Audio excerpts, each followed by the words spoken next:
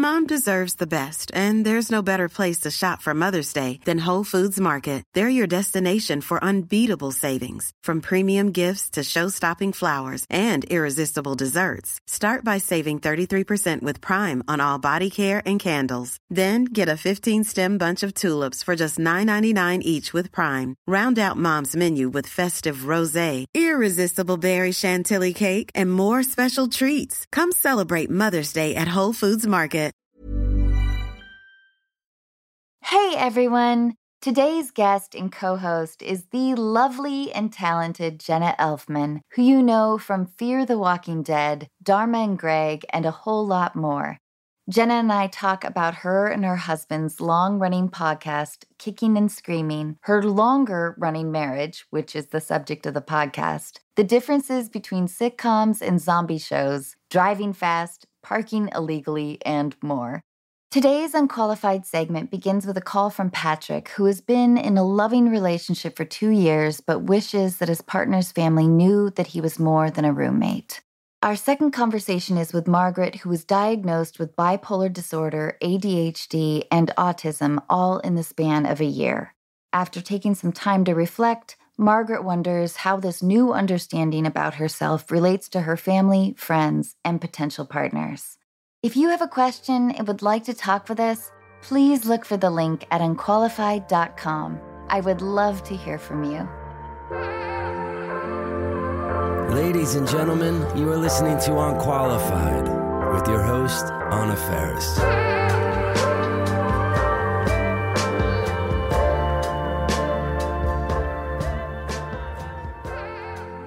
Jenna, I can't thank you enough for doing this podcast with me today. Thank you for having me. It's so cool. I think the trailblazing ground you've done with your podcast. And so it's really fun to be on it with you. I was going to tell you that you're my first guest that has been doing a podcast longer than I have. Has it been longer? Wow. It has. I think you started in 2012. Yeah. Just to catch up our listeners, Jenna does a podcast with her husband called Kicking and Screaming. Can you tell us about it and how has the whole experience been for you? Yeah. So my husband and I have been together for 30 years, which like in dog years is an awesomely long time. I think the dog years and the Hollywood years, it's like the same thing, right? Yeah. Yeah. Anyone who makes it this long in this industry of ours, I feel like a superhero, frankly. But we actually had been wanting to do a fun scripted show addressing all the nuances, glorious and annoying and everything in between on marriage. But I kept working on other shows. And I'd been on Chris Hardwick's podcast back in 2000, I think 11 or 12. And he was encouraging me to podcast. And then when my husband and I were sort of talking about this subject matter, he was like, you know what? Why don't we just talk about it as a podcast? Because people also go, how do you do it so long? How do you do it? And we literally always just say kicking and screaming, frankly. So he said, let's just, like I Love Lucy started as a radio show, he goes, let's just start a podcast and let's just talk about the subject matter and, in our own, the way we talk. And, it can be a library ultimately for writers for a scripted show that we do. We never sort of intended it to be like a podcast that we really promote. Yeah, the same way. Yeah. Yeah. It just kind of caught ground and people from every aspect and angle into relationships tended to relate to it. And that's kind of how it began. And we're super inconsistent depending on what's going on in our life and schedule. So it's in fits and spurts, but always fun. And we don't plan what we're going to say. We hardly edit and we just go with it. And that's been also really fun too. I wanted to ask if you guys have ever argued after recording an episode. Well, we've argued on camera. We've argued on the podcast. We had to actually pause a podcast while I went into the bathroom and cried once because he totally got under my skin mid-podcast.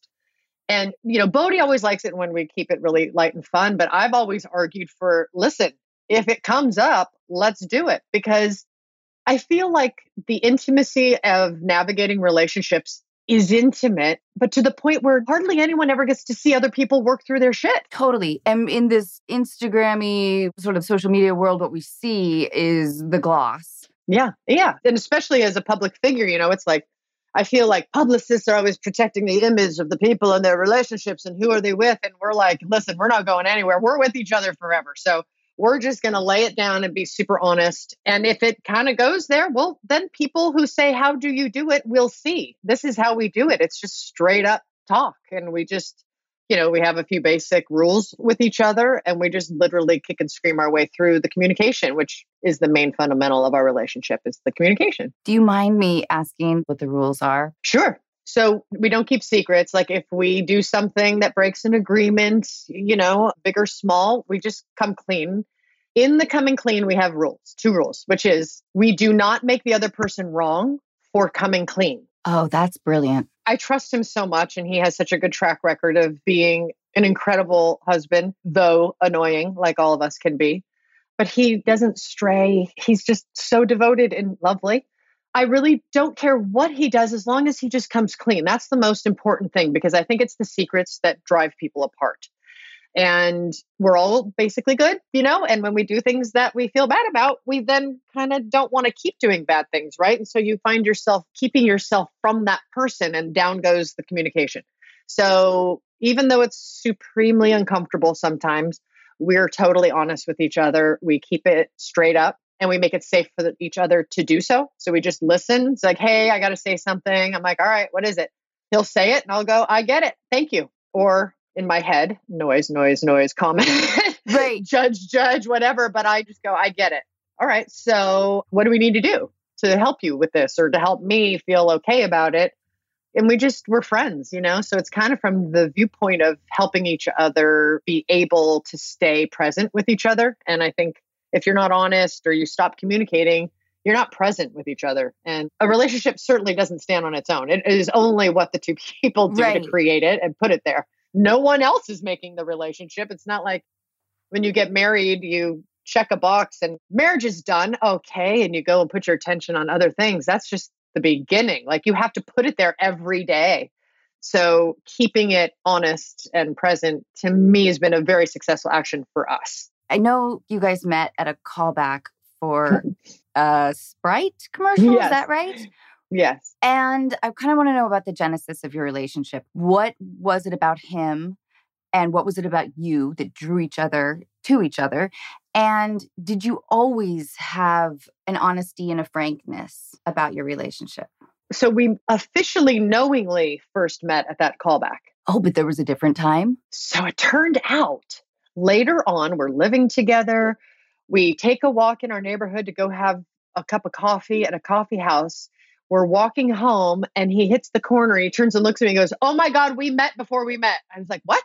And then he reminded me and I was like, oh my God. And a whole story came out of that. So we had quote unquote met on this callback for a Sprite commercial. And you both got the job? We both got the job. So we're at the callback. He walks up to me and goes, you look exactly like my girlfriend. Do you have a headshot so I could take it home and show her? I was like, okay, yeah, sure. And then we get called into the audition room together. And the thing for the audition was, tell us a joke. Oh, no. I don't tell jokes. That wasn't my thing.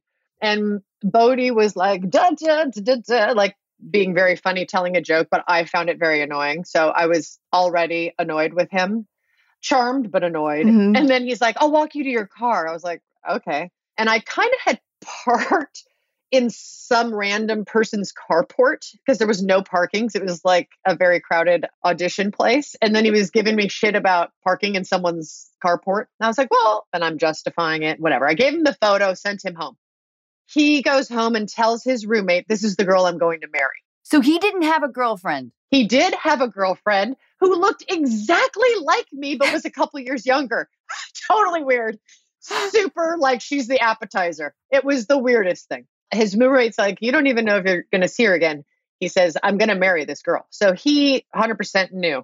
Then we pull up at the same time for the wardrobe fitting. And then I felt this overwhelming sense of home, familiarity, and comfort. And like I was home. And like safety. Yes. Yes. I wanted to ask you about the idea of home and what you define home as. And it's really interesting that you identified in this, town of transition and uncertainty of safety and comfort. and caretaking. Do you think that's accurate? Totally. He always had such a strong intention toward my well-being, no matter how annoyed I would get or in my sort of not yet evolved little mind at the time of being judgy and like whatever. He just would never back off from the intention for me to do well and to intend actions that helped me survive better.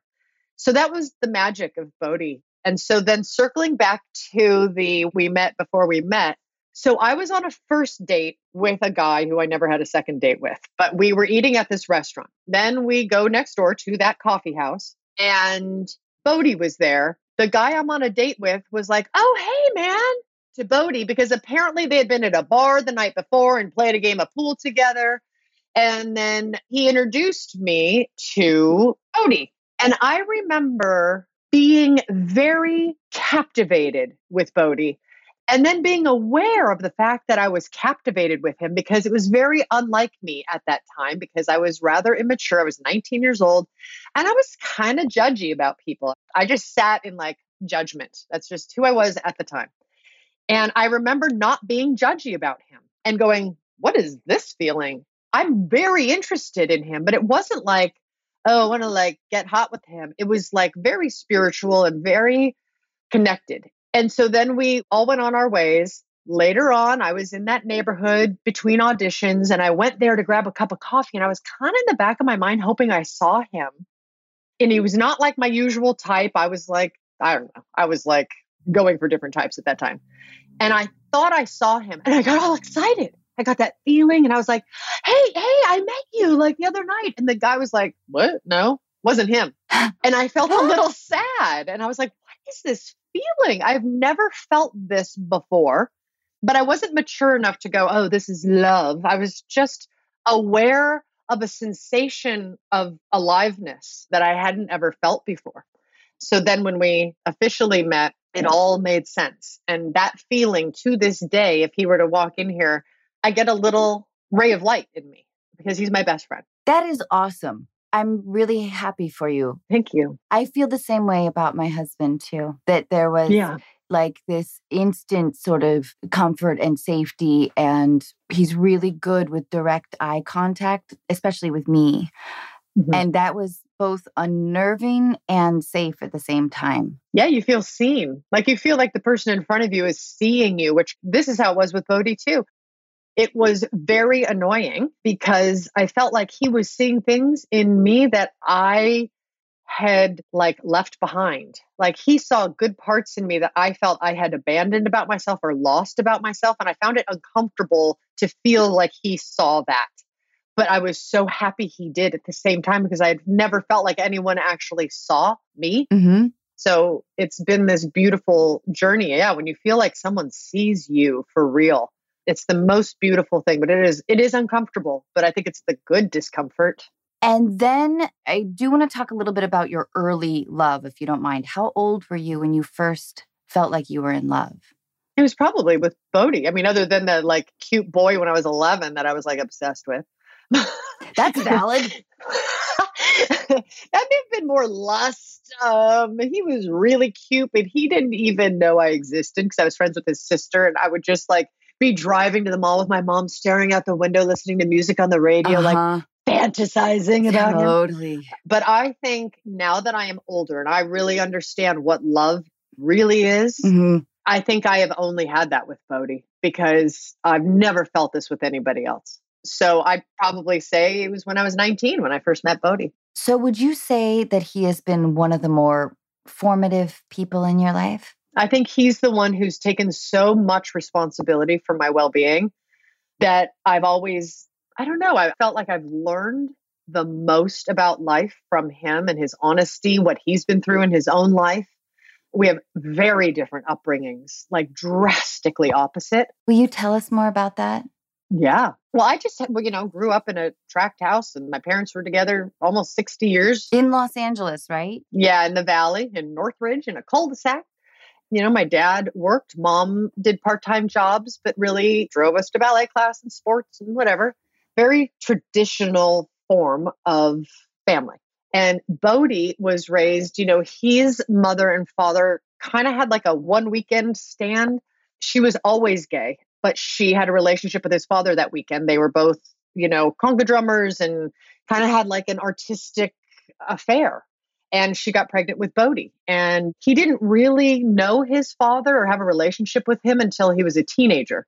And he was raised in the heart of Hollywood. He was born in 1969, raised like Sunset and Cahuenga. That was his neighborhood growing up as a boy. It was just like a very different set of circumstances, different environment, different influences of education, from life, from school, from whatever.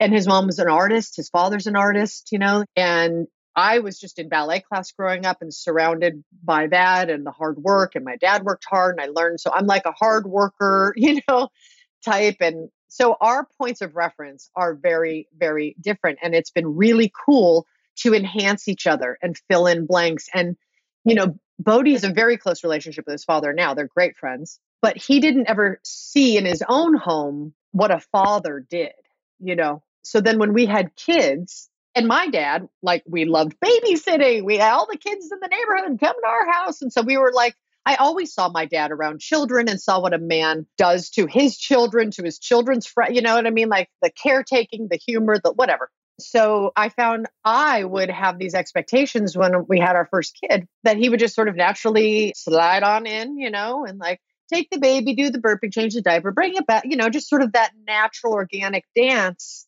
And he wasn't. And I was like, and tired, I was like, what is your deal? Like, do you not want to help me with that? I'm like getting all on my like soapbox about what are you doing? That's hard. I'm doing everything. Yeah. And you don't know what you don't know until you realize you don't know it. And then it's up to you. What are you going to do about it? He was like, I don't know what a father does in this moment. I don't know. I never saw it. Just, I'm willing to do anything. Just tell me what to do and I will do it. And I was like, of course. Oh my God, that's right. You didn't see it in action. That wasn't part of your education. Okay. I was like, take the baby now, burp it, please. He's like, I'm on it. And he would totally, but I had to just instruct him through it because it wasn't like an organic thing for him that was just in the back of his mind. So then he set upon this beautiful task of going to all his friends that are fathers that he respects, all different kinds of fathers. And he would go and watch them and ask them questions who had all different age so that he could get some like life skills about what a dad does and when and how. And I was like, that's amazing. And that's beautiful. He is one of the most amazing fathers to our boys I have ever seen. And I'm just so impressed by what he's done to fill in some blanks for himself. It's amazing. It's amazing to me. I love it that after all these years, you speak about each other with so much appreciation and gratitude. I think it's really beautiful. Thanks. It wasn't without hard times, for sure. And our industry isn't always easy on relationships. So Dharma and Greg is streaming now on Hulu. Yeah. Uh-huh. How do you reflect upon it? What did you appreciate about the work circumstances? Because, I think for most people in general, the grass is always greener. When you're doing a sitcom, you want to be doing something dramatic, like single camera stuff. When you're doing single camera stuff, you're like, oh God, the hours I miss. Miss being home by 4:30. Right. So will you tell us about your experience? Yeah. My first impression when I reflect on it was just absolute joy and so much fun. Literally nothing I've ever gotten in my career has ever been handed to me. I've had to work and pound the pavement for every single job I've ever gotten. I feel the same way. And it's only with age that the jealousy of my peers, where it feels like it's been just a slightly easier road. Thankfully, that's lessened as I've gotten older. Yeah. I think there's always a story behind everyone's journey, and we probably see about 3% of what it is for them and make many assumptions, filling in the other 97%. So even if something was handed to someone, do they have any support system? There's always going to be something for everybody that, if we get too hung up in our envy, then it's about us. Completely. instead of like just knowing that everybody has something. Everyone's going through something. Everyone's got a story, a journey, barriers, people that are against them that they love and wish were supporting them. Whatever it is, there's something always, because this is life. This is what it is. But my memories of Dharma and Greg was, my goodness, it was like my second sitcom. I had been living off of you have like those Arrowhead water bottles and you just throw your spare change in them. I was living off that. That was all I had. I would count it up. I'd go across the street to the market and live off ramen and cheese and tortillas. I'd make jewelry, take it to acting class, sell it at acting class to get money, to get gas, to get home from acting class. So, well, you saved money, by parking in other people's parking spaces. I didn't have to pay the meter that day, but it was created for me. Like, what? I'd done one show, got canceled. I had a meeting at 20th and they made me a development deal. And I got to pick the writers to create a show for me. It's like, what? It was such a beautiful time. And the impetus and the excitement of my dreams coming true just sort of flooded that experience for me. And the casting, every actor on the show was just so great, like so well cast. And we just had fun. I mean, there's always moments of whatever, but it was like the main experience of that was fun. And that was my takeaway, was my gratitude, the fun. It ended in a very anticlimactic way, which was such a bummer after 5 years of such like crew. I mean, how we have these beautiful people you work with every day. It's intimate. Everyone's got skin in the game. Everyone's got families they're supporting, or whatever their story is that's connected to this mutual experience. And it's precious to me. Time I spend with others creating is precious. And I know how many years I spent imagining and dreaming about having that in my life. To have it actually be happening, that's so precious. And I know how rare it is to, one, be on a show, let alone have it be a success. Mm-hmm. And I think at first I probably took it for granted, not in a ill-intended way, but just in a very youthful thinking, this is how it's always going to be kind of way. And you don't know to have gratitude to that degree till you lose it and you learn these life lessons as you go. But I was always grateful because I knew I was almost evicted, leading up to it and everything. So I never threw that gratitude away. And I have it to this day for the job I'm on now. I'm aware now of what a crazy world it is, how hard people have it trying to survive, trying to find happiness for themselves in whatever area of life they can scrape up to have some sensation of feeling connected to the world, feeling like they have a place of meaning in this world. And when you have these beautiful opportunities, I don't know, I just look upon that time and it kind of sparkles in my memory because it was special. I love that.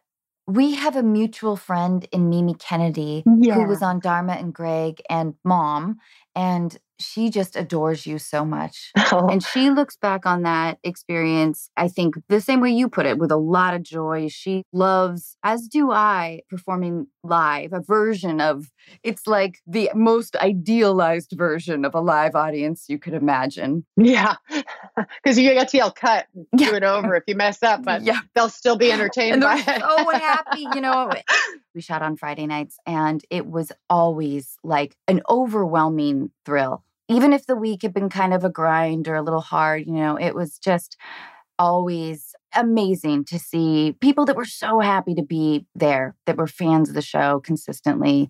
And you must have had that as well. Do you miss any of that element? Would you ever return to this format? Do you want to play my sister in a, you can be the lead, I'll be number 2. I am down. I totally miss the live. Oh God, I just love that energy. I love it. And I love the suspense of comedy, being able to take the audience, have them track, your belief system as you're going through these lines, to mislead them, to have them suspend and then turn and then have them be surprised by the turn. And then they laugh. Like, what a beautiful communal set of agreements that we never talk about. Like the audience is like, okay, we're here and we're agreeing that we're going to have this experience together, and we're going to let you take us on an imagination journey, even though you're right in front of us and there's cameras in between us. Like, I think that's kind of amazing that everyone just decides for those few hours that we're going to agree on this make-believe situation. It's spectacular. And I would totally do it again for good writing. There's not a lot of multicam with a live audience shows. I know. It needs a reinvention of sorts or something. I feel like you're like the last great hoorah of success on this. And I do miss it. My kids and I, like, oh my God, we're watching Seinfeld and loving it. I'm all for great writing in whatever format it comes in. I have no problem with anything if it just feels right and it's fun. Yeah. It's been really nice to go and do Fear the Walking Dead because I needed a change. I was craving a change. I felt like I became a woman and I've had experiences and I wanted to communicate creatively through that lens of my womanhood as opposed to my girlhood. And so now I feel like, okay, if a fun comedy were to come my way, like I could go back into that and enjoy myself as opposed to feeling like I'm grinding on it. So yeah, I just want fun writing and a great character that I feel like you can connect to, Will you tell us about Fear the Walking Dead or what you can about it? Yeah. So we're in the middle of season 7 right now. So the first half has aired and the next half will return in April. It has been an incredible journey for me to take a character who starts off very broken and has had such trauma she can't even connect with others. She lies about who she is and her name just because she can't bear to connect with people. The loss has been too great and there's no room for any more loss. To find love, to kind of rehabilitate her spirit again and learn some skills and come out of her shell, confess to her true identity, to then have loss, to then, it's just been like a lot of fun. Turning 50 while playing this character and getting to lean into portraying a woman who's going through things. It's an honor. It just feels really great. And the genre is really fun. And the infrastructure for the Walking Dead universe is pretty amazing. And is it like hours and makeup? Like, how does all of the technical stuff affect you? Well, I think all the background and stunt performers who are zombies, they have to really put in a lot of time with special effects makeup. For those of us that are like the survivors, the heroes, telling the human stories, it's actually amazing how long it does take to make it look like you have no makeup on and you just have dirt on your face. Right. I know. It's crazy. But no, it's not so bad. And that was actually kind of like a relief to not do a beauty show or not have to worry about my vanity of any kind and just lean into the humanity. I've been digging that. But the crew, again, you're spending many, many hours. They're spending many more hours than you are as an actor, trudging through such dramatic weather on both ends of the spectrum, from heat and humidity to rain, mud, freezing here in Texas. And they are working so hard to support the story. And they are all so good at what they do. Oh, that's awesome. To be on a set and look around at each department and this group of people in each department that are so good at what they do. I love learning all the time. It's something that makes me feel very fresh, is to constantly be learning. And so to watch competent artists work in a field that I know nothing about and to keep learning about it, from the cinematographer to the grips, to the production designer, the props people, sound. I never take it for granted. I never stop looking and paying attention and feeling admiration. Did you do that when you were younger? I think I was too focused on not getting fired to pay attention. I wasn't aware enough to pay attention at all. That's why I think I value it so much now, because I realized how many experiences I had where I wasn't paying attention. And I felt like I should know more about certain things than I felt like I did. I mean, I was like, I was dancing in a 1984 commercial for, I don't even remember what, for the Olympics. And I did extra work as a kid, as a teenager. I've been on sets since I was like 11. And I felt like I didn't know anything, although I did. But I realized, again, like that's part of youth. You're consumed with yourself because you are coming up and learning and having experiences for the first time. Then you start getting some distance and you start having a more 360 view of experiences, or you have children and you start seeing life through their eye. You're getting all these layers of experiential knowledge that broaden your perspective. Then you realize what you do know. And then that kind of informs how to approach what you don't know. But you don't have that to inform what you don't know. You're just like, I don't know, but I'm right. It's amazing how stupid we are when we're young, and how the irony of how much you think you know and how assertive you are about what you know. It's like amazing to have that much confidence and know nothing. Like it's amazing. But yeah, I just feel much more spiritually rich now that I'm been living my life longer. I think I'm really enjoying life much more now. Completely. You get accustomed to believing that film sets are normal with this, I don't know, frivolous empowerment. Not that it isn't nice to have someone bring you breakfast. Well, it is a very alternative universe. It's nothing like a normal life. It is not normal. So there is no point of reference to compare it to, because there's nothing that compares to it. It's such its own beast.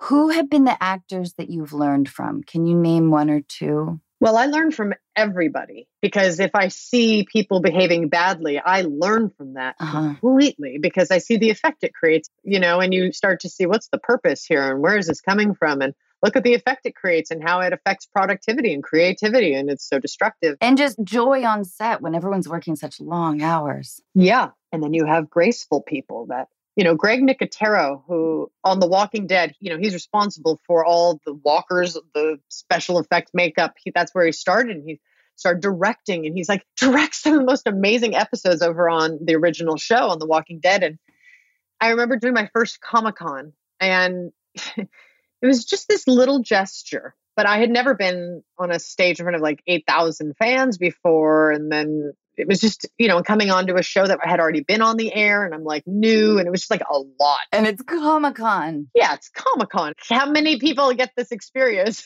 Yeah. And he was like such a gentleman, and he goes, come here. And he just kind of opened the curtain, and like, he goes, just look at them before you go on stage. Just take a look and just look at it. So it's not the first time you're looking at it when you're on stage. And he was taking such care, and that was a tiny little beautiful gesture. I so appreciate that, though. Yeah. And he was just like thoughtful, because I think I was a little quiet off in the corner. And I was like, this is just a lot. I think I learned the most from people who have done and accomplished a lot, and they're graceful and down to earth, and they're still attentive about other people and other people's experiences. And, like Lenny James, who plays Morgan, he's such an outstanding actor, and I have such admiration for him. And so we're in scenes, and I'm, whenever we're working together, I just study him and learn from him and watch him, because I haven't had that many experiences with those kinds of actors. I'd been doing a lot of comedy. And so it's just like, it's a whole nother layer of experience. And when you find masters that are also gracious, I think I learned the most from people like that. And it's kind of applicable to life in general, where that sort of confidence leads to grace without ego. Jenna, do you have any fears that might be labeled as irrational? Well, I think fear has many angles of view. To say it's irrational or, label it as a thing. I don't know how anyone's better now for saying that's irrational. Right. Well, okay, but I have it. So what do you want? I think the way into turning the volume knob down on the discomfort of fear is always to just gain more knowledge about the thing that you're scared of. Because the more you know about something, the more you have your own skin on doing something with it, as opposed to having it do something to you. I love that advice. Yeah, if something scares you, just learn more about it, and it will probably be a little less scary. That's what I've found. What was the other thing? Oh, intimidation. Competence, because I admire it so much. I get a little intimidated by people who have accomplished being a master at what they do, because I think so highly of competence in any area, whether it's someone coming to fix my AC or an artist, a painter, a leader, whatever. When people are competent, it's so inspiring to me. Like, it's the most beautiful thing in the world, that it makes me want to be better at anything I'm doing. But I have that first, I think that bite of intimidation is that realization, whether you realize it or not, that you don't know enough about something in your own area. Yeah. So again, I think it just goes back to gaining knowledge about something, and that's empowering. If you could go to sleep tonight and acquire a skill or an ability, what would it be? I think I would love the ability to sing. There's two things. I loved the ability to fly an airplane at the top of competence, like even a fighter plane or something. I don't want to shoot any bombs out of it. I just think it'd be fun to fly fast and do cool stunts. So the flying sort of suggests you have some daredevil aspirations. For sure. I definitely have that. Wait, then will you tell us about something like, I don't know, have you been skydiving? Like, no, I haven't done that, but I did do a celebrity amateur car race in the Long Beach Grand Prix. What? It was so scary and fun. I had never even driven a stick before. I didn't know about downshifting or anything. And in 4 days, I had to learn everything about the apex of the turn, when to brake, when to downshift, speeds going in and out of turns. Oh my God, I would have loved that. It was really, really cool. And I worked very hard to learn all the techniques so I could be very good at it in my 4 days. And I got on the back of a pro racer motorcycle where they drag their knee, they go really fast around the track. And I put on full leathers, got on the back of the bike and had him race me around the track at full speed, dragging our knees around. Were there tears streaming down your eyes? I am the most calm the faster I'm going. Do you drive fast? Not anymore, but I did, yes. And then I just kind of was like, okay, I've done that. And I'm not such a fast driver anymore, but I do like daredevil-y things that are within reason, not where you're irresponsible, but where you learn something about something and it's kind of scary, but you know enough that you can do it, but it's still thrilling. I like that. But yeah, I think that's my way into fear is I look.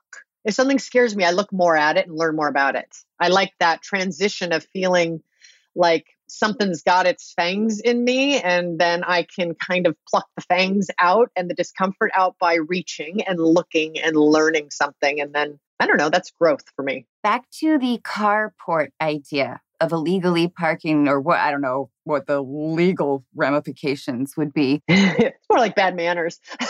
But do you regularly sort of violate those untalked about agreements between human beings that we have? Yeah. No, I do not. I really try and respect other people's experience as much as I can. And I really value the golden rule. I think it's really powerful. Mm-hmm. And I've learned that some of the hardest times in my life was when I was really violating the golden rule. Oh, interesting. And I created upset for others and myself because I didn't put myself in their shoes or consider how I would feel if it was done to me. The positive and the negative side of the coin apply. And since I've been trying to be more attentive to that, I see how powerful that is. And I think we have to be very patient with each other about each other's blind spots because everybody has different experiences that have quote unquote taught them that they may not realize that was a wrong lesson. That was wrong information that they think was right because it maybe came from a loved one or someone they respect and they don't even realize. And I think that we get so fast and harsh to judge and stamp on people. I don't think anyone would want to be stamped and nullified for a blind spot or a transgression when, how about we just kind of go, hey, did you mean to do that? Because maybe you don't know. Here's the thing for me. And if we all just kind of mutually agree to just listen and be patient and learn something, because it doesn't fit your experience, doesn't mean it's wrong or bad. So I think it's a big thing. I think it goes a long way for everyone to just kind of take a breath and just try to be a little more patient and tolerant of each other. I think this conversation leads well into our caller. Yeah, let's do it. Our first caller is Patrick. I'm Sandra, and I'm just the professional your small business was looking for. But you didn't hire me because you didn't use LinkedIn Jobs. LinkedIn has professionals you can't find anywhere else, including those who aren't actively looking for a new job, but might be open to the perfect role, like me. In a given month, over 70% of LinkedIn users don't visit other leading job sites. So if you're not looking on LinkedIn, you'll miss out on great candidates like Sandra. Start hiring professionals like a professional. Post your free job on linkedin.com/people today. Burrow is a furniture company known for timeless design and thoughtful construction and free shipping, and that extends to their outdoor collection. Their outdoor furniture is built to withstand the elements, featuring rust-proof stainless steel hardware, weather-ready teak, and quick-dry foam cushions. For Memorial Day, get 15% off your Burrow purchase at burrow.com/ACAST and up to 25% off outdoor. That's up to 25% off outdoor furniture at burrow.com/ACAST.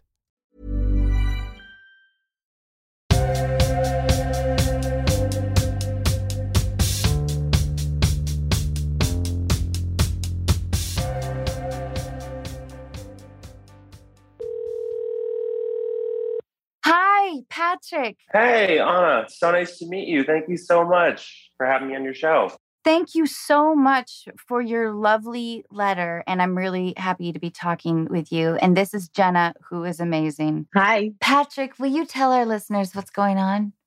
Yeah, so basically, I'm in a very healthy, loving relationship going on 2.5 years with this guy that I couldn't have even imagined in my past. We're both in our 30s now, and he checks every box. He's just such a wonderful, loving, he's funny, he's smart, he's handsome, he's thoughtful, everything you could ever imagine. The only caveat is that he is not out to his family, and they live about an hour away from where we live now. And I would never want to put any sort of pressure on anyone to, come out, because it's such a huge life moment. And for me, I mean, it was easier than I thought it would be, but I know it's different for everyone. It's situational, and I would never want to apply pressure. But we're sort of at the point now where we live together, we have a life together, and this is kind of like the elephant in the room. And it's something that, if we're with friends and he mentions, he's going home to his family, they'll be like, oh, are you going too? And I kind of really don't, I don't want to bring it up, but it has caused uncomfortable conversations with people outside of kind of our sphere.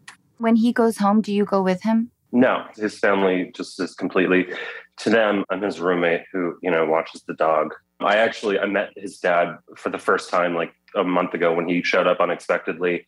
And I was just like, I had no idea what to say. And he was really friendly. Did you feel like your heart gripped with fear, or like, how did that go? Yeah, I mean, it was just kind of like, I had no idea what to say. I was just, because he was really friendly, and he was like, hey, you should come visit us sometime. And I didn't know how to respond to that. It was like, I don't want to put either one of them in a weird situation, but also I was completely shocked. It was just. It sounds like, Patrick, that you yourself are incredibly understanding and you value the relationship more than this issue, which must, I would think, hurt your feelings a little bit. And maybe you also want him to be able to just grow.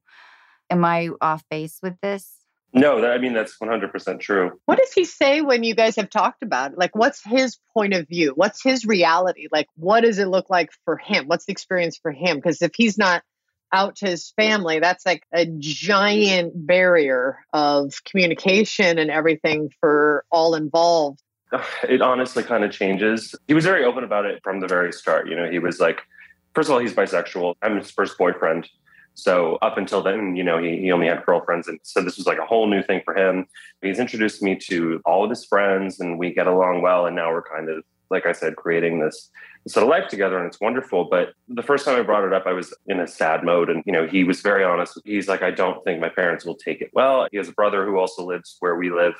And he said, like, they were getting married. And he's like, after the wedding, I don't want to stress him out anymore. Then I'll come out to him, and then I'll kind of start there. And I feel like he just keeps putting it off. And when other people bring it up, because my friends and my family are, like, this is unfair for you. Like, why can't he just make this move and you guys can move along, But I understand where he's coming from significantly more than any of them. He has kind of insinuated that he's like, this could just cause like a huge rift in my family. And like, I don't know them. So I don't really know if I'm being selfish. I'm so happy that you're in this awesome relationship. And I think that you sound like you're really empathetic and very understanding. And I do understand when friends and family get involved with anything, if they're loyal, they fight your fight for you almost without nuance. Yeah. And I would hate for anything to encourage any distance between you and the man that you love. But what I do want to ask you is, how often does he go to visit his parents? Like, are you without him a lot? And maybe if the timing's right, I wonder how he feels by keeping this. Again, they're only about an hour away. So he'll go home for, holidays, like major holidays. And that's kind of when it sort of comes up. And I know that's a common theme and, but probably once a month. And it's only for like a weekend or a day or two. But at the same time, it's just this weird, unspoken, like we have great communication, but I just know that this is a touchy subject for him. And I'm kind of wondering if I should just push him a little bit further or if I should just kind of like be patient. I think you should be patient personally, because I think in any relationship, 2 years is incredible. but you're not in the mutual, we have a foundation of deep roots together. I feel like 2 years is still relatively new as far as relationships go. And this is being his first relationship in a new format for him. Like, totally understand your point of view because you want to expand, right? Like, it's sort of like when you find this great relationship, you then want to expand and expand your community with your relationship, expand your experience and be free with yourself and, And be able to hang out with his family for the holidays. Yeah. But at the same time, this sounds like it's pretty mega. And, the thing is his family was there long before you arrived, and his entire existence is with these people who raised him, who's put in the time with him. And he probably, obviously, would love their blessing and support, but that probably that's going to be a nuanced thing, especially if he doesn't feel like they're obviously made it clear that they're immediately receptive to this thing in his life. Him having you in his life and him having a different form of a relationship. If he's not like, yeah, they'd be cool with it and let's go. So it feels like if this is such a new thing for him, he probably needs to get his footing for himself. But if he's saying to you, I am in, like I am committed, I want to spend the rest of my life with you, well, then you guys have to like start working towards a plan. Do you know what I'm saying? If there's like this, let's do this, and there's some kind of mutual agreement that you guys are each other's it person, then yeah, you kind of probably need to start looking at how to approach it. But if you guys are just having a great relationship and it's going well, but you're not like proclaiming the rest of your life together necessarily, then maybe just keep supporting him, keep contributing to empowering him and his confidence and his well-being, and be there as a friend for him. Because if you continue to be a friend, then he knows he's safe to rely on you when he does want to open up to his parents and it gets rocky, because one side's going to have to be there for him, But that's my take. Have you guys like professed we're in for good? Are you there yet? I mean, essentially, like I said, we live together. We have a joke, like an ongoing joke, like we went on the first date. I stayed the night and I never left. Like that's just how quickly, like I was never really a relationship person. All three of us have this in common. Yeah, when like you're just like, oh, I'm home. Yeah, like I said, like he just, everything I could possibly want in a person. And on our first date, I was just like, this is going to happen. I'm going to make this happen. I'm going to do whatever it takes. And I really, really appreciate everything that you said. And you kind of just like read my mind. And I agree with you. You mentioned that his brother got married. Is that right?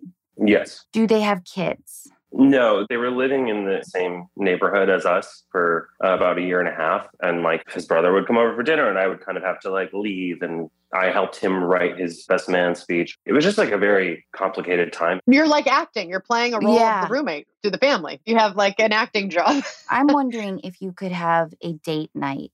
You guys open up a bottle of wine at home or something and you ask him, okay, let's go through the whole spectrum of scenarios of what could happen, going from they disown you to, we love you no matter what. And please bring Patrick around. Like there's a whole lot of shades in there. I doubt it will be one extreme or the other. Right. Yeah. And the thing is like, he's kind of made comments about them being like somewhat approving. Like they're not like aggressively homophobic or anything. So I don't think that it will be like that extreme. But I mean, I think he's kind of the person who's always just like assuming the worst. Does he say, I want to, I'm just not ready? Or is he like, I'm just too afraid of their response and I'm not ready to receive that kind of emotion right now? I need more time. I need to kind of get my skin in this. Like, is that kind of where his head is at? For like the past like year and a half, and he's been like, I'm going to do it. I'm going to tell them. I'm going to talk to them. After the wedding, I'm going to have the conversation and I'm just going to rip off the Band-Aid. It seems to me like he just kind of keeps making excuses. He'll just be like, oh, I'm going to wait until this point. Or like he just keeps pushing back further and further and further. And I've never, ever once been like, can you just please do this? That's remarkable. That's so generous. It speaks a lot to your character, Patrick. Thank you. And to your relationship, that you are letting him kind of feel this whole thing out.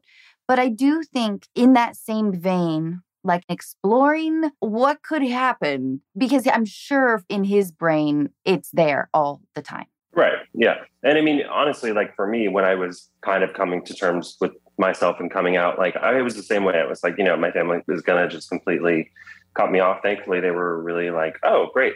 Cool. It's fine. It's like I had a very wonderful experience, and I've been out for like 15 years now, like no problems whatsoever. For our listeners, I think they'll find this really helpful. Will you tell us sort of how that went and how nervous you may or may not have been to come out to your folks? Yeah. I mean, honestly, I always knew that I was gay. It was just a thing that I've known since I was a kid. And I really didn't have a coming out moment. Like I started telling my friends probably when I was like 15 or 16, one by one. And it was this whole to-do every time. And it was just like, I'm so sick of this. This is so annoying. This is so ridiculous.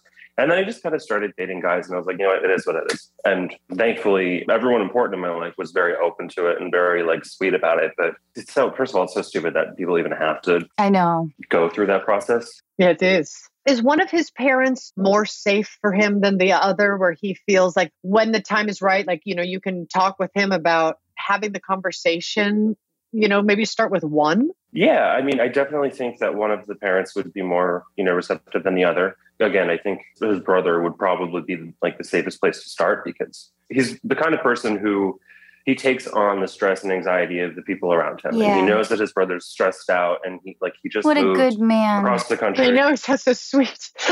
Yeah, he's the sweetest, but the one thing that is hard to deal with is he'll be so stressed out and be like, what's wrong? And he'll be like, well, this person in my life is going through this. And I'm like, okay, I feel terrible about that, but you can't take on that much stress from so many other people just because it's a hard way to live. You know what I mean? You're just going to be anxious. And that's kind of what he's been telling me. If I do make this decision, if I do have this conversation with them, it's just going to stress them out. He's like, my brother is a very busy person. He's just going to be more stressed and he doesn't need that. I don't want to put that on him. Well, I don't think they'll be stressed when they see how happy and content and what a long, stable, awesome relationship you guys have had.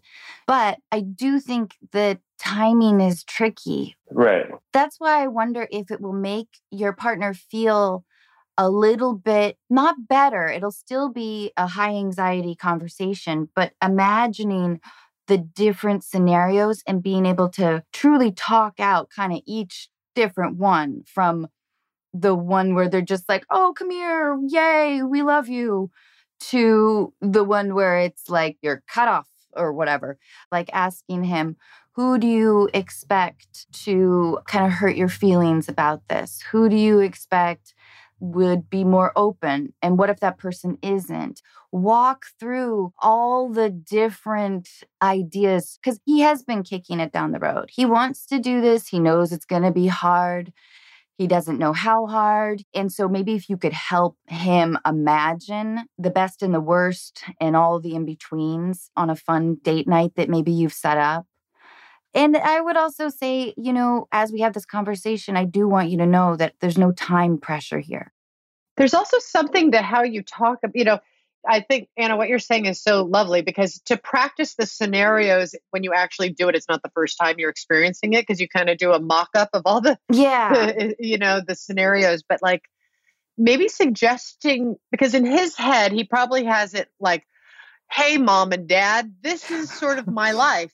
Blah. And then you expect this reaction that is so uncomfortable. But maybe, if he enlists, I need your help with compassion and empathy on something that is important to me that I want to go over with you guys, but I need to enlist everything that you were put on this earth as a parent to be, which is helpful, loving, tolerant, understanding. I need help from you to go over something. If there's a way to practice this, putting the parents in the headspace of their purpose as a parent, yes, which is to love and help and support your children, if they seem like they're kind of oriented to being slightly, common sense people. And it's always great to flatter somebody, say you've been the most supportive, amazing parents that I could ever imagine.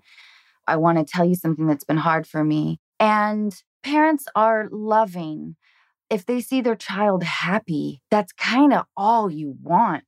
All you want. All you want. There isn't anything I want more for my boys than to feel that they are themselves. Like every choice I make, every comment, that I work so hard to have come out of my mouth is to enhance their confidence and right to be themselves and have their own point of view and their right to experience life how they wish to experience it. And you just want them to feel like they're in their own skin and happy and have some kind of purchase on life and leverage of ownership in their own feet on the ground. Mm-hmm. Literally all I want for my children. Hopefully that's their mindset. I also wonder, I keep going back to the brother. Enlisting the brother would be a good way to have an ally, somebody who knows first. They'll always feel a little more loyal. I think that's a great idea. And in my opinion, it's like his brother seems like a very nice, kind, understanding. But at the same time, everyone's sort of coming out is different. So yeah. Mm-hmm. Patrick, I think you're so wise to not take this personally. That's very mature of you, I think. Thank you. You want his happiness and your relationship to succeed more than this issue breaking it up. Yeah, I think that's like the most perfect way to kind of wrap it up. And like, that's exactly how I feel. Well, I appreciate how thoughtful you are. Well, he's lucky to have you. Patrick, I'm really happy for you. Thank you so much. This was so helpful. It was a pleasure speaking with you. This whole conversation will be really helpful to a lot of people out there.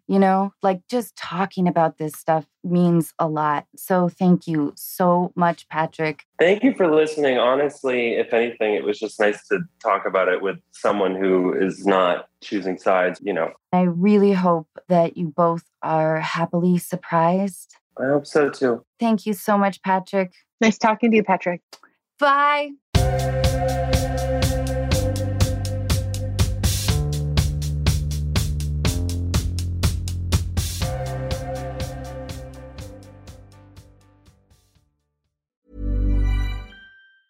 A lot can happen in 3 years, like a chatbot may be your new best friend. But what won't change? Needing health insurance. United Healthcare Tri-Term Medical Plans, underwritten by Golden Rule Insurance Company, offer flexible, budget-friendly coverage that lasts nearly 3 years in some states. Learn more at UH1.com. Planning for your next trip? Elevate your travel style with Quince. Quince has all the jet-setting essentials you'll want for your next getaway, like European linen, premium luggage options, buttery soft Italian leather bags, and so much more. And is all priced at 50 to 80% less than similar brands. Plus, Quince only works with factories that use safe and ethical manufacturing practices. Pack your bags with high-quality essentials you'll be wearing for vacations to come with Quince. Go to quince.com/pack for free shipping and 365-day returns. I thought your advice was fantastic. I also felt like he was already coming from such a loving place. He is very sweet. That is such divergent experiences they have. They're coming from like two very, very different, like having nothing to do with the parents or anyone knowing, but just for yourself. That's a big shift. Either he's like, oh my God, what have I been doing for 40 years? Finally, I'm home. Or it's a journey for him. Who knows what his experience is for himself, just solely within his own thing, let alone, how do you go and tell other people if you're still going through your own thing on it? Like he might still be wrapping his own head around where he's at with this. How does this fit on him? There's so much to what could be going on in his mind that maybe he may not even be ready to be sharing with his partner yet.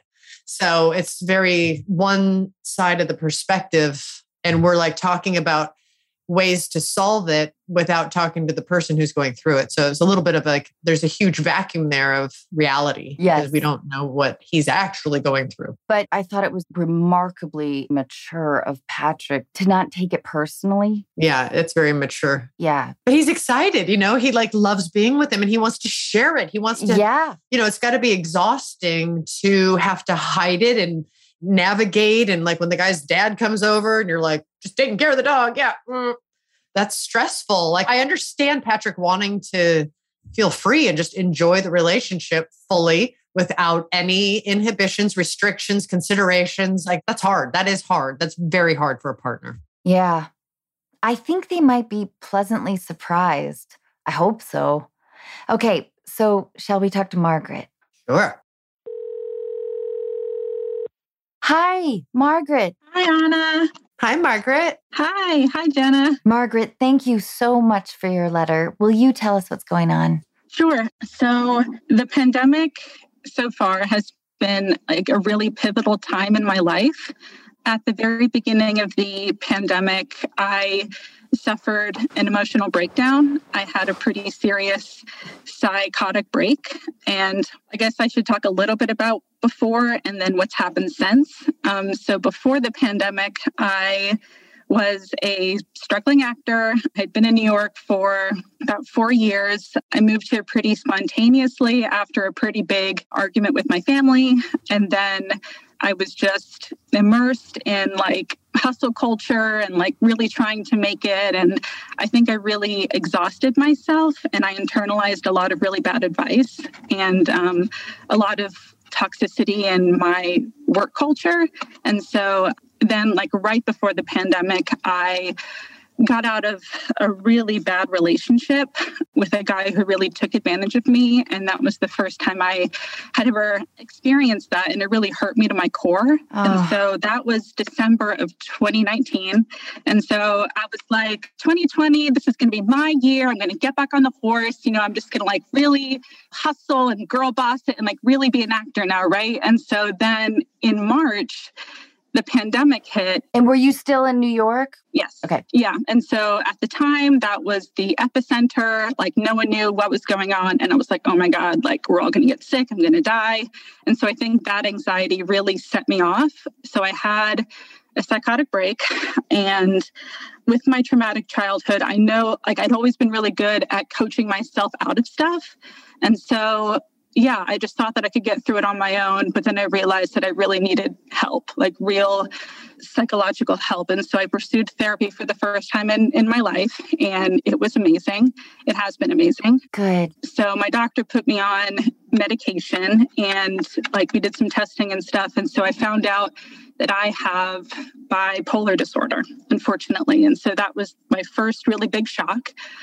And then after starting my bipolar medication, my executive functioning and my attention like really suffered. I'd always had issues with attention in school and stuff, but I just kind of like ignored it. And as I grew up and became an adult, I like figured out my own systems and stuff. And so whatever. And so my doctor was like, sometimes bipolar meds can exacerbate other issues like ADHD. And so I thought, well, that wouldn't be a shocker. So I got tested for ADHD. That came back positive. And then that doctor suspected something else. And she asked me if I would be willing to take a different test. And I said yes. And so it was pretty long. It asked me a lot of questions about my childhood and everything. And oh, that must have been intense. Oh, gosh. Yeah. And then it was especially intense because I discovered that I am autistic. And so 3 big diagnoses in 18 months. Was there a sense of relief? Yeah. So it was like a bunch of different things. It was like relief and happiness, but also anger and sadness. I was like relieved because I'd always kind of felt like an alien. And so I was relieved to know that there's a name to what I have been feeling. I was happy to discover that I'm not the only one who feels like this. There are other people like me.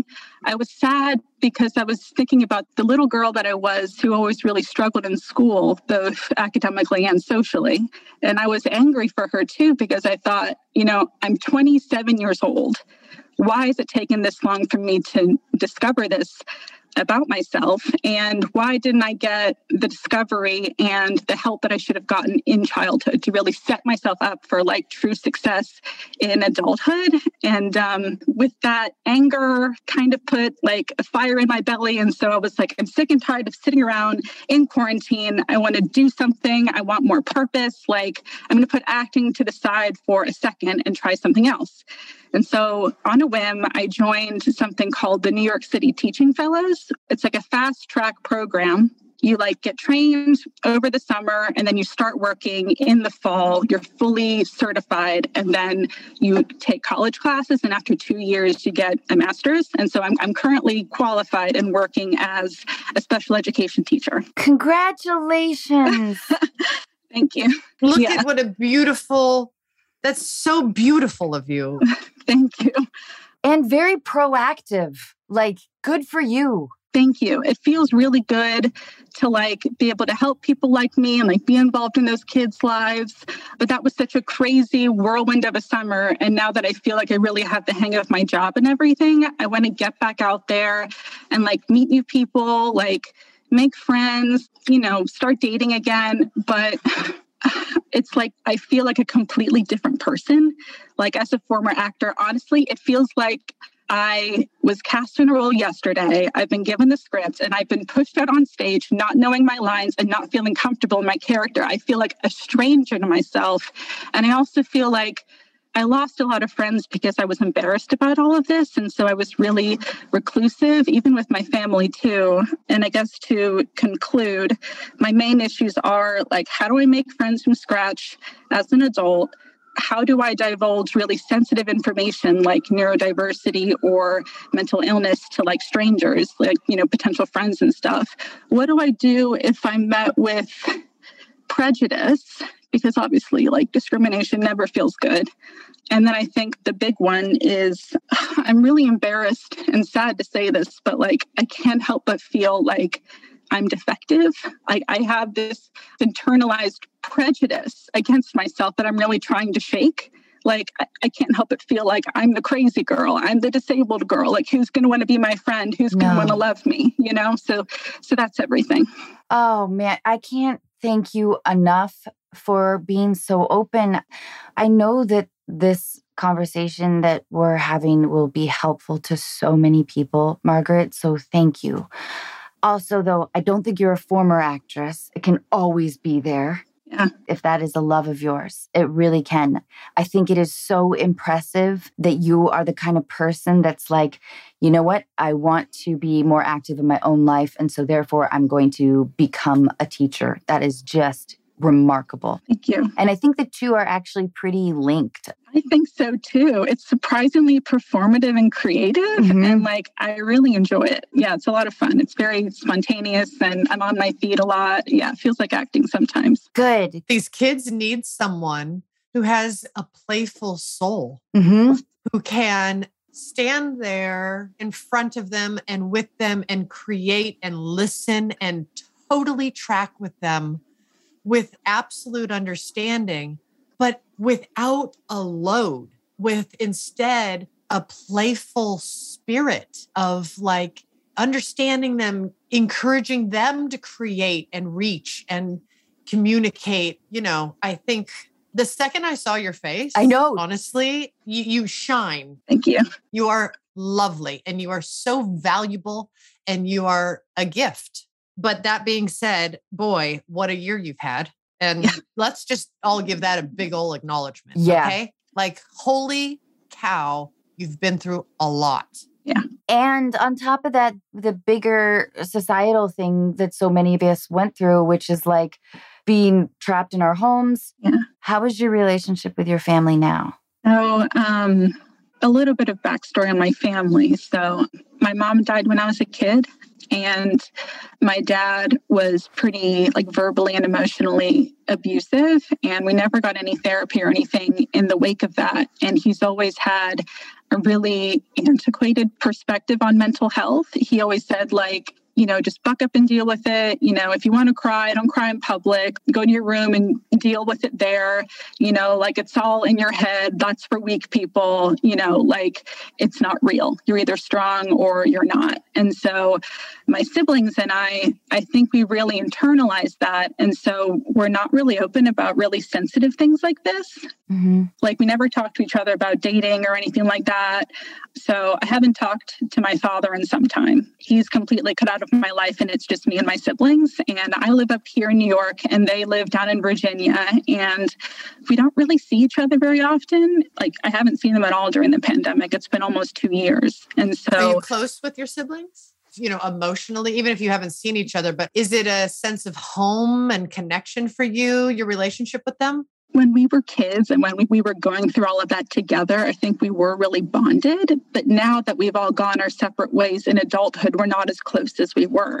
And we've all really changed as people. And so sometimes when we go and like see each other, we can feel like strangers. And we're all like, my whole family, we're all like really introverted. And so we're not ones to like call each other randomly. Like, I don't feel like I have to call my siblings every week. You know, it's like maybe once a month, whatever. And so going back to feeling embarrassed and shy and scared about all of this stuff going on in my life, I pushed a lot of friends away because I was afraid to tell them. But I think I really pushed my family away too.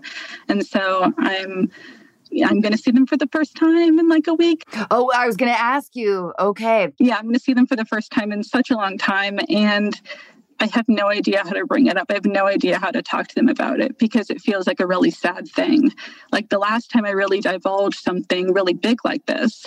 So like side note, I'm bisexual. And when I came out as gay, I knew that it was like because of the time that we are in, I'm very blessed to like have grown up in a culture in which that was really okay. And so I knew that it would be something to celebrate. And so when I came out, everyone was like, oh, yay, awesome. Thanks for telling us. And so that was like a really big thing that I shared with everyone, but I knew that it would be like a happy thing to talk about. But this is like, I'm sick. I'm mentally ill and I have a disability. And this feels like something really looming and sad. And I'm afraid that I'm going to spark more sadness in my family, like more than there already is. I mean, we're all still really struggling in the wake of my mom's death. Like all my other siblings, I know now that they are in therapy for the first time too. Oh, good. That's great news. That's a good thing. It's a good thing that you all actually have a shared reality of taking actions. I mean, you're going to look at it however you wish to look at it for you. You know, whatever this experience is for you. I can't tell you to look at where you found this beautiful contribution to the world through this adversity of helping others and this new hat you've put on in life. This is, to me, a beautiful journey of taking something that is hard and finding purpose and growth out of it. Yeah. And you mentioned that this is a sad thing, but I think it's only sad if you see it that way. It is just a thing that is. What you've gone through and what you've accomplished shows a real strength, and you should be proud of yourself. Even the vulnerability you are showing us takes strength. It all speaks to knowing who you are. You aren't crazy or disabled. We all have issues, but you turned everything around in a really positive way. And back to the idea of friendships and romantic partners, I think that is a very attractive quality. I think you should be even more confident now and maybe just change the narrative you're telling yourself. I would say two things. Number one, there's so much complexity you've gone through. Find the beauty of the simplicities. And there is such beauty in simplicity. And you have the right to find beauty in areas of your life. Find those truths that are simple, that are yours. And those are going to be so bolstering to you. And also, how inspiring is this story to tell your family that you like training and getting educated in this new area that is like beautiful. And might that be so uplifting to them, your pride. You know, it's sort of like you get what you put your attention on. If you sit there going, I have a mental illness, I don't know where that leads in terms of bolstering yourself. Yeah. And who you are. Yeah. I think you're an artist. We are all not like everybody else. That is a true fact. Yeah, that's true. I always feel not quite right around anybody. I think as artists, we are always viewing things differently. We are looking at things outside the box. And you have, in such a short amount of time, taken a very difficult situation and converted it, like the artist that you are, into this purpose and a new chapter in your life that enhances yourself and others. That is so not victim. It is so strong. I'm so impressed. I do understand what you're saying on the social thing. You know, look at bigotry is big. I mean, people can be awful. It doesn't matter what the situation is. And you've already gone through chapter 1 of running into bigots. And you have beautiful wings from that. So I think you put your attention on how amazing you are and every single thing, which is many, of how many rightnesses there are about you. There's so much right about you. And I think that in your own view of yourself and in your discourse with others, it's all about what's right because there's a lot. There are so many things we can use as our identifiers. And you are an artist, like Jenna said. You are the protector of that little girl that was growing up, that was lonely, which makes you empathetic. You are all of these complicated things like all of us are. It's an important part of who you are, but none of these things have to singularly define us in any way. And I just think you're incredibly strong to be doing what you're doing. And I'm not sure that Jenna and I can necessarily tell you when the timing is right to tell everyone. I don't think you have to put that pressure. I think you'll feel it. Okay. You'll feel it with somebody you trust.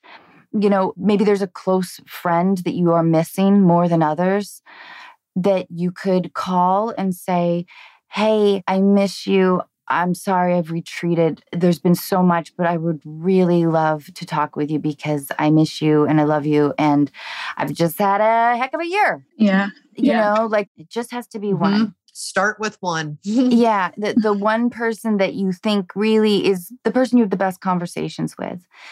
Start there. And then if it is comfortable, if the timing is right and you feel safe and protected, maybe you could tell a sibling of yours if you're trusting of this. The thing that made me think about that is if you guys are all introverted, there could also be a link. And it's so great that they are being able to talk out their problems with other people. Yeah. You may find a more open situation than you ever have before. But, having said that, this can be as public or as private as you want. This is all yours. And I think it's a gift that you have people in your life, that you sought people out that are helping you discover more of yourself. There has to be relief sort of in talking about it with other people, I would think. Yeah, I guess I'm kind of afraid of finding potential friends and then, going along and discovering stuff about each other and then divulging something like this and then feeling that pushback maybe. I'm afraid of encountering prejudice, mostly because I'm still feeling that prejudice against myself. You have to reconcile for yourself. You have to bolster and boost. You have to be patient and kind to yourself. And this may sound very mild, but sometimes the most mild approaches can be very, very healing. You have had a lot of experiences that have introverted your attention onto yourself and to aspects of yourself that are very inward looking, right? Which is good to do sometimes. And you learned some things, but you also have to balance with getting your attention extroverted. And when there's been so many challenging experiences that introvert, I can't recommend enough going out and taking walks, but not taking walks where you're staring at the ground, but taking walks where your phone's in the pocket, genuinely for yourself, connect and be present in the environment that you are in, not the memories, the thoughts. Those aren't your present time environment. They're past. And we're so good at beating ourselves up. Yeah. Find and notice things in your environment. Notice things you never noticed before and know that you're noticing them. And do that for as long, whether that's 15 minutes or 2 hours or more, until you feel a little better. That is such great advice. I used to take 4-hour walks all around New York. It was awesome for me. Yeah, because I think that'll help calibrate some of the anguish. Okay. Yeah. That feels like it's sucking you alive. You know what I mean? Where there's more of it engulfing you than there is of you putting energy outward into the world. And you can shift that ratio by doing things that engage your body in the present time environment. Things that make you touch and connect can be very, very extroverting and bring a lot of relief. I think part of my problem in like feeling so uncomfortable in my feeling like I'm not at home in my body in terms of my character and my story, I self-identified as an actor for so long. That was my thing. I was like, I am an actor. This is my whole life. Like, this is everything about me. It's my therapy. It's my passion. It's my purpose. Like, when I would go out and meet people, it was like only actors. And so I really want to just like try different things and like find other interests, but I don't really know where to start. But then also like, how do I introduce myself as someone who like, I have no idea who I am. Like, what are my interests? Who am I? Before I was just like actor, You need to hang out like with some carpenters and plumbers. Some very uncomplicated, unegotistical, unneurotic people. People who view their job as a job as opposed to their identity. Yeah. Yeah. Something I do because I just love people and I love hearing people's stories. Wherever I go, I ask people all about their lives. If I'm standing in line at a bathroom, so what do you do? Where are you from? What are you? Oh yeah. What are you really good at? And I get very interested in hearing other people's stories, and people do, when they see someone is genuinely interested, they talk and they will tell you. And there is something unbelievably connecting and calming to engaging with someone. It like enhances your brotherhood with mankind. Totally. To engage with total strangers and hear their stories. Mm-hmm. And it gets you out of your own head. It makes you see that everybody is going through something. And it's very comforting in that way, but it's also really inspiring. Also, I would recommend making a list for yourself of everything you're really good at. I love that idea, Jenna. That's a good one. That's a good one. I love it when you smile, Margaret. And I see the weight, and I want to help you focus on the joy. I want you to be able to view this as one of the harder years of your life, but also a gift because you are learning more about yourself. And Margaret, I do think that like probably most of us are undiagnosed to a degree. You know what I mean? I think so too. You're not alone. Yeah. You were just smart and you were proactive in your own life. Oh, thanks. I would hope there's a part of you that does know you are a gift. You radiate light. Not everybody does. So I think that you can acknowledge these things that have been given to you, these experiences, these labels, these new awarenesses, however you wish to look at it, and navigate your way through it. If the label helps you, if you need to chuck the label, but just know the phenomena, however you frame it for yourself, it's your life. And you have at your hands the ability to enhance your life every single day, to make it better for you in the way that sparks joy, to quote Marie Kondo, but sparks joy for you. That's your right to find and know your place for yourself and how you're going to contribute your life force to this place. And you are already doing it. So it's a matter of bolstering it to the point where you're feeling really fucking good in your own skin. Because you're awesome. Thanks, Jenna. Thanks. And like I said before, I've noticed that a lot of people are putting a lot of pressure on themselves right now to get things just figured out. Yeah. And life doesn't quite work that way. I would try to, like Jenna said, train your brain to focus on the small joys and the big joys and just force yourself to keep it there as much as you can. You don't necessarily need to tell your siblings or your dad or anybody. You're the same person they've always known. Mm-hmm. You just know a little more about yourself. And you can keep that as intimate as you want. Or find a close friend, reach out to them. If they're like, fuck you haven't called me in a year, then they're not your friend. That's a person that you don't lean on at all. Yeah. I mean, you're not doing that to other people, Yeah. Yeah. So start slowly. Don't put too much pressure on yourself. You've been through a lot. Nurture yourself for a minute. Thanks, Anna. But just remember to keep smiling. And part of that smile will infiltrate a little bit, just a little bit, Yeah. Yeah. That makes sense. Yeah. And don't worry about forming immediate new friendships. You've got enough on your plate for the moment. Just do the small things. Yeah, it's a really good thing. Thanks, guys. Thank you. Sure. Yeah. Yeah, thank you so much for being so open with us. And I look at all these changes as very hopeful, I think. You know, I really do. And I totally understand the background you came from in terms of a family's view on sort of mental health. You don't have to be absolute about any of your identities, you know? Yeah. Just Margaret is awesome. And I hope that we gave you words of comfort, Margaret. Yeah. I think you've given me some good pointers. I like the list thing.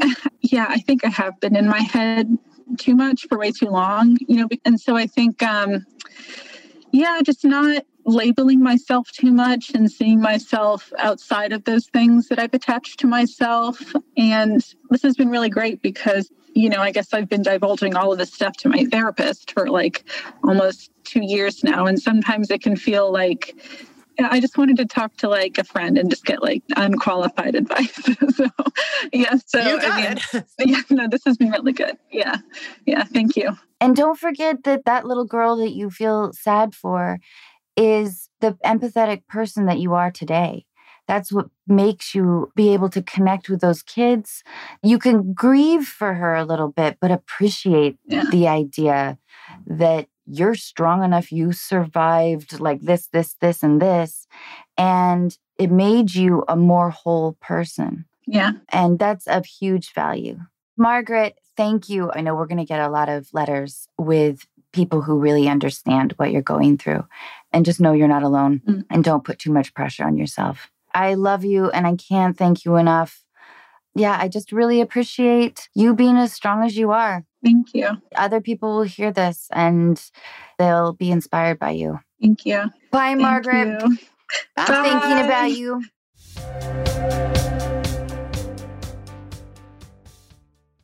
You gave the best advice. She was so sweet. My goodness. Lovely.